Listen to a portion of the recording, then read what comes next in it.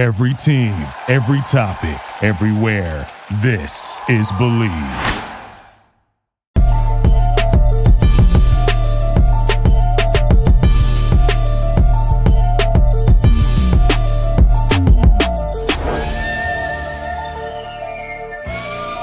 Welcome back to Believe in the Big Five with D-Ray. I'm here with radio host Harry Mays. What's going on with you, man? Hey, Daryl. Great to be with you, man. Thank you, man. Thank you for coming on the show. Yeah. And I know we have our predetermined differences, you being a Temple guy, me being a Nova guy, but that's okay. I don't hold it against you. I'm in envy of the Villanova basketball program, man.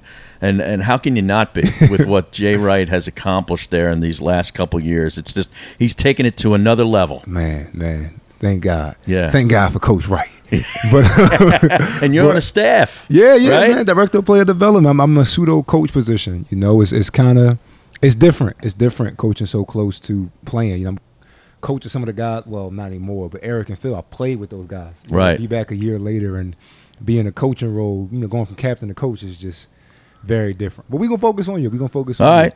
So, you know, before we got on, you talked about Temple. What was your first run-in with Temple in the Big Five? Well, my first real experience with the Big Five, I grew up in Berks County. Yes, sir. And it was on television on, like, I want to say channel 29 or 48 or something, maybe 17, 29, or 48 were the three UHF channels that used to come out of Philly. Yeah. And Al Meltzer would do the games, and he'd be always from the Palestra. And I fell in love with that LaSalle team in the late 70s. Mm-hmm. There was a player on there named Michael Brooks. Yes. He was my favorite player. Okay. And this is when I started playing basketball. And, of course, I only grew to 5'10", so that didn't last very long. But Michael Brooks was my guy, man. He was like late 70s LaSalle teams. And I'd stay up, watch the doubleheaders on this little TV set. Yeah. It was a crappy signal. But I just loved basketball. Those were legendary, though. Those double headers. Oh, yeah. Those were legendary. Yeah.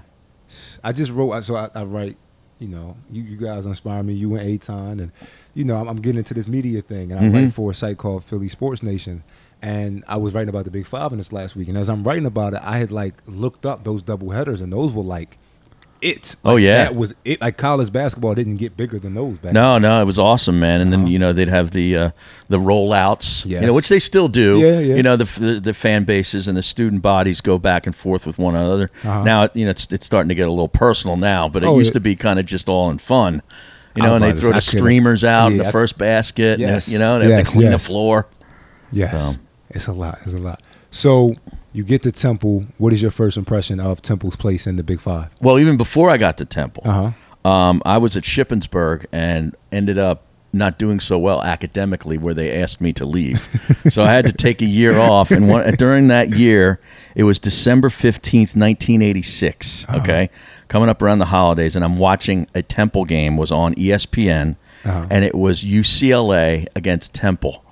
Okay, Walt Hazzard was the UCLA coach, a Philly legend, of course, and he and Chaney set up this home and home series, I believe, and this was Walt Hazzard bringing Pooh Richardson back to Philadelphia as his guard, right?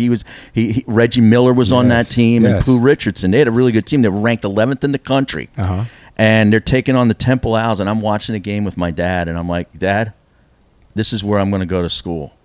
And he's like, what, UCLA? He told me about that years ago that I couldn't. There's no way he's paying for me to fly to California to go to college. I go, no. Temple, the other team, the team in the white and red, cherry and white. And he's like, okay, you see if you can get in and we'll go from there. And that is what started me, going down to Temple, getting an interview with a dean and figuring out what I needed to do to get back into school. And then I went about doing it. But it was all based on the basketball team. Yeah, I wanted a team to root for, man. You know what I'm saying? We all do. Yeah. And Temple made a lot of people proud in that way. They did. So what was it like, your fan experience, when you first get in there? What is it like? I immediately got, once I became a student, I got season tickets at McGonigal Hall. Me and my buddy Keith, we had tickets way up near the top, and there was a 3,900 seat a gym. I mean, that's a gym. That's not an arena. That's not a fancy place. It's just an old school gym. And we went to all the games, and I was totally into it. And that was really when the start of Cheney's great era with Mark Macon was in there that year. And you had Howie Evans and Mark Macon in the backcourt. You had Vrieswijk from shooting threes, Ramon Rivas and Tim Perry were the front court. I mean, that was a start. That was a really solid starting five. They ran it. Yeah. They ran it. Yeah, they did. So the first Big Five game, what was the first one you saw when you were there? Was Temple and LaSalle, I believe. Oh, so it came full circle. Yeah, for you. Temple and LaSalle, and I went to all of them. I go down to see Penn play. Even when they played Drexel at the Palestra, I'd go to it. And I just couldn't get enough of it, man. So in your time there, what Big Five game stuck out to you the most? Like for me, when I was in college, I distinctly remember playing LaSalle my senior year at the Palestra because it was an away game for us. They threw the streamers like back in the day. I shot the free throws, afterwards for the technical that the other team pretty much just like takes on the chin. What was the most memorable moment in the Big Five rivalry for you? Well, that was that 87-88 year, my first year at Temple, which is when they were number one in the country. And Villanova came to McGonigal, I believe, that year. Okay. And the game was a wild one. 98-86, Temple beat Villanova. Jeez. And I think both teams were ranked. Temple was one, but I think Villanova might have been 20th or something. And it was just an awesome basketball game. Hell yeah. That's the one that sticks out. Okay. So, time goes on, and Temple it kind of changes. You were in the era, so you kind of saw it happen. 5 Elite Eights in 14 years? Yeah, It was. It was they a amazing, great run. Amazing. Yeah. What did you notice led to? I'm so sorry for miswording this. What did you notice happening around the time that Cheney, was starting to? Well, he got digress? old. He started to get old, and it was like. Recruiting had changed. Okay. The AAU stuff started to come in full force, and it sort of empowered, I think, the kids more so than the coaches. The coaches didn't hold all the power now anymore, and I think that plus age and just not being able to get out and see the kids, because he had a national name. I mean, kids came from all over the country to play for him. Yeah. And then, I think college recruiting is a dirty business. You start getting older, and that the other coaches would recruit against that with him. You don't want to go see John. John's not going to be around for this much longer. He's going to retire soon, and it starts to become a negative situation. So then, how do you follow a legend? And, they found Fran Dunphy, which I thought, was a great choice. Yes. It's tough to follow the legend. Yes. You don't want to be the guy that follows the guy. You want to be the guy after that. Exactly. You know what I'm saying? So there were big shoes to fill, and I think Fran did a great job. I think, he could have done maybe more with his staff, to accommodate the step up from an Ivy League to Atlantic 10 and then eventually the American Conference. I mean, that was, 2 big steps up. Those leaps, and I don't know that maybe the staff was quite prepared for that, but it was still as good of a transition from a legend as you could have. Okay. So I got to ask you, as a Temple fan, who did you see as the most heated rival for Temple? Because obviously, you ask any Villanova person, they'll tell you St. Joe's. It don't matter if they're good or bad. We will straight up tell you St. Joe's, don't like them. It's secretly a love for that rivalry and what that time of year brings out of people, but don't like them.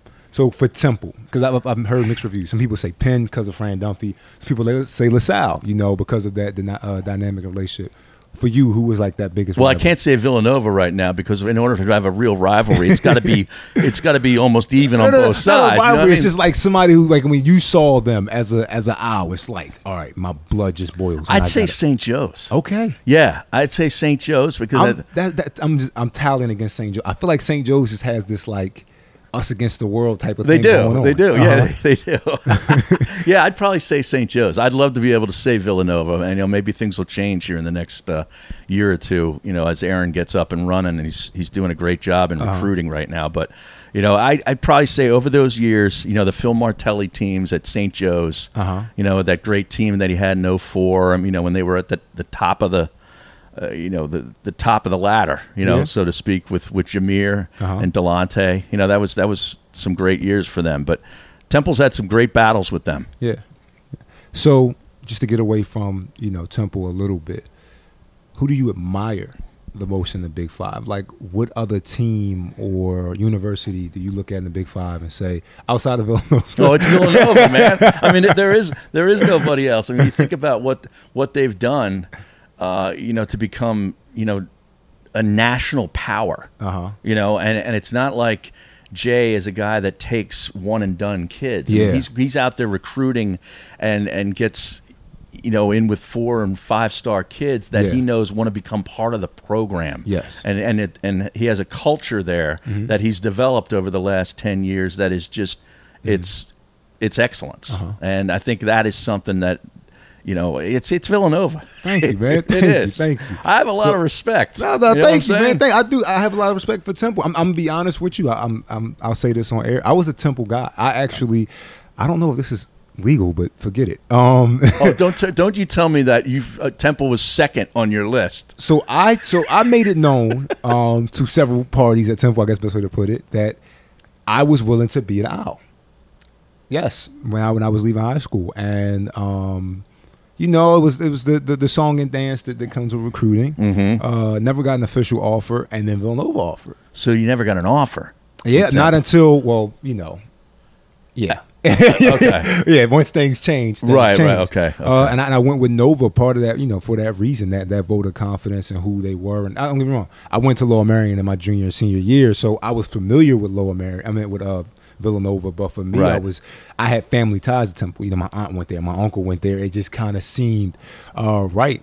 So had you gotten an offer earlier from Temple, you probably would have been a Temple Owl. I would have been a Temple Owl. You was about a butterfly effect. I'll tell you what. But I gotta ask you something. You spoke twice now on the recruitment of kids. First, how AAU kind of changed the dynamics of it, and secondly, how Coach Wright is doing his thing. This AAU monster that has just completely consumed high school sports, why do you think it took off the way that it did? Because AAU has been around for a while. Travel basketball has been around since like the 70s. Right. But what do you think it was that made it? Because you kind of saw it happen in real time. Like for me, I grew up in an era where it was like, and I hated it, but it was like, it's AAU. Nobody goes to high school basketball games to watch these kids anymore. And that's not a knock on high school basketball. It's still a great thing. But these EYBL, Under Armour circuit events have become the staple of high school recruitment. Right. What did you see happening, over these last, let's call it 20 years that made it just? I think it was just that you could have a weekend or something, at a gym, some college gym, where the coaches knew that they were going to get all the best talented kids from this part of the country. We're going to be here in the same gym for 3 days. Thank you. And I can talk to all of them. Yes. I think that's where it really took off. It made it more convenient. Convenience. Like, our world is always trying to move towards more convenience. And I'm so happy you had backed me up on that. I was on with Merrill Reese, and I'm on his show. He asked me about it, like the AAU thing. What do you think about how it's changing basketball? Because obviously anybody from Philly will tell you back in the day, as far as like high school and college kind of colliding, it was Sunny Hill League. Sunny Hill League was it. The city leagues and were the Baker League. Exactly. Those were the things that really, made your name take off in the city. And I was just like, from a college coaching perspective, you have to realize if I can go to a gym and see several kids that I'm recruiting, and one's in Indiana, and one's in Texas, and one's in Delaware, but they'll all be at this one gym this weekend. Why the hell would I do that? We used to go to the Fellowship House right here in Conshohocken for the Donna Frio Classic, exactly. right? Yeah, and you'd see all those AAU teams, and all these, hey, that kid, Temple's looking at that guy, or St. Joe's looking at this dude. It was awesome. It's kind of like Donna Frio on steroids. Okay, that's what it is. Donna Frio is low key like it's an all-star game, but for kids who aren't being highly recruited, I was one of those kids. It's like that's one last look you can get. All right, so moving forward in the Big Five. The dynamic has completely changed. Aaron McKee is the coach over at Temple. Billy Lang has the St. Joe's job. Coach Ash is moving to his second year, and he made a lot of headway this past Ashley year. Howard, yeah. Yeah, it's like everything has changed. Steve Donahue and Penn Quakers have just won their first championship. Did a great job. Exactly. Yeah. What do you see moving forward for the Big Five?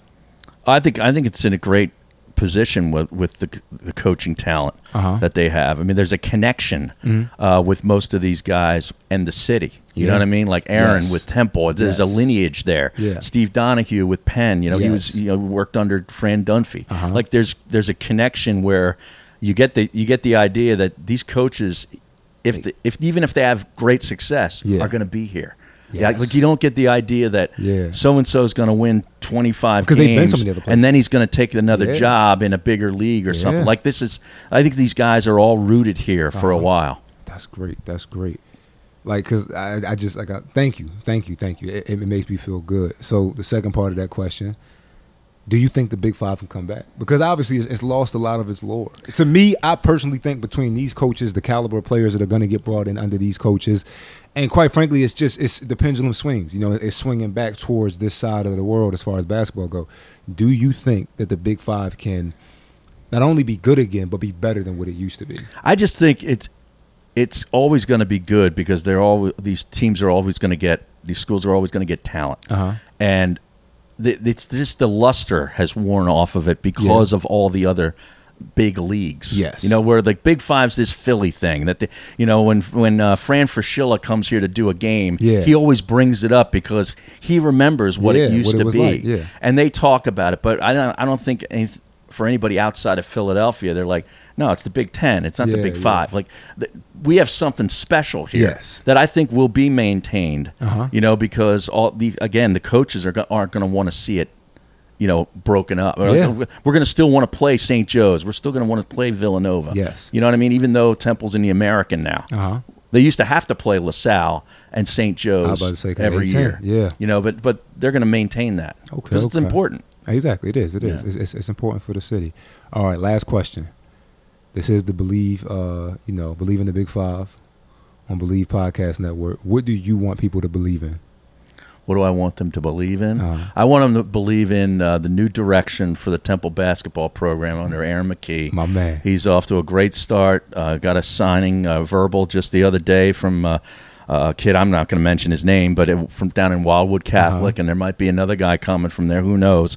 But he's got some great transfers coming in here, and just got to keep in mind, Temple's got 27 Big Five championships. Yeah, they do. Villanova has 26. I know. I just wanted to make sure you remembered that. You don't understand. So for me, I didn't want to make it known, but quietly last year I was like, if I can be on the coaching staff on the year we tie this thing up, that would be great. Yeah. And then Penn wins, and I was like, I know. God. How about Penn? That was unbelievable. Hats off to them, man. They played their hearts out, and they played hard. They really did. That was what we knew would happen under Steve Donahue. You didn't know, obviously recruiting in the Ivy League. It's different. It's different. It's difficult, but like you knew, no matter who he brings through that door, if they have a Penn jersey on when they step out on that floor, they're going to play hard. And that was a tough job that he had up at Boston College. Yeah, you got the success at Cornell, actually beat Fran in the NCAA tournament. Exactly. They didn't want that game, but he had to play it. Cornell won it. They had a great team that year. He gets the BC job, and it's a tough job in the ACC. BC doesn't seem to fit to me in the ACC. Yeah, not anymore. All this the conference realignment stuff is disheartening. It's only going to keep changing. Yeah, it's never going back. Yeah, it never. I agree. My man, Harry Mays. It's been Believe in Big Five with D-Ray, man. Thank you. Thank you for being on the show, man. Anytime. My man. Maybe when the season starts, we can actually talk about games. Oh, my gosh. Yes, sir. I'm definitely having you back on. Without the ones like you, who work tirelessly to keep things running, everything would suddenly stop. Hospitals, factories, schools, and power plants, they all depend on you. No matter the weather, emergency, or time of day, you're the ones who get it done. At Grainger, we're here for you with professional-grade industrial supplies. Count on real-time product availability and fast delivery. Call, clickgrainger.com, or just stop by. Grainger, for the ones who get it done. You know when you're listening to a true crime story that has an unbelievable plot twist that makes you stop in your tracks? That's what our podcast, People Are the Worst, brings you with each episode. I'm Rachel. And I'm Rebecca. We're identical twins who love true crime cases that make you say, didn't see that coming, and we hate the people responsible for them. Listen to People Are the Worst now on Apple, Spotify, or wherever you get your podcasts.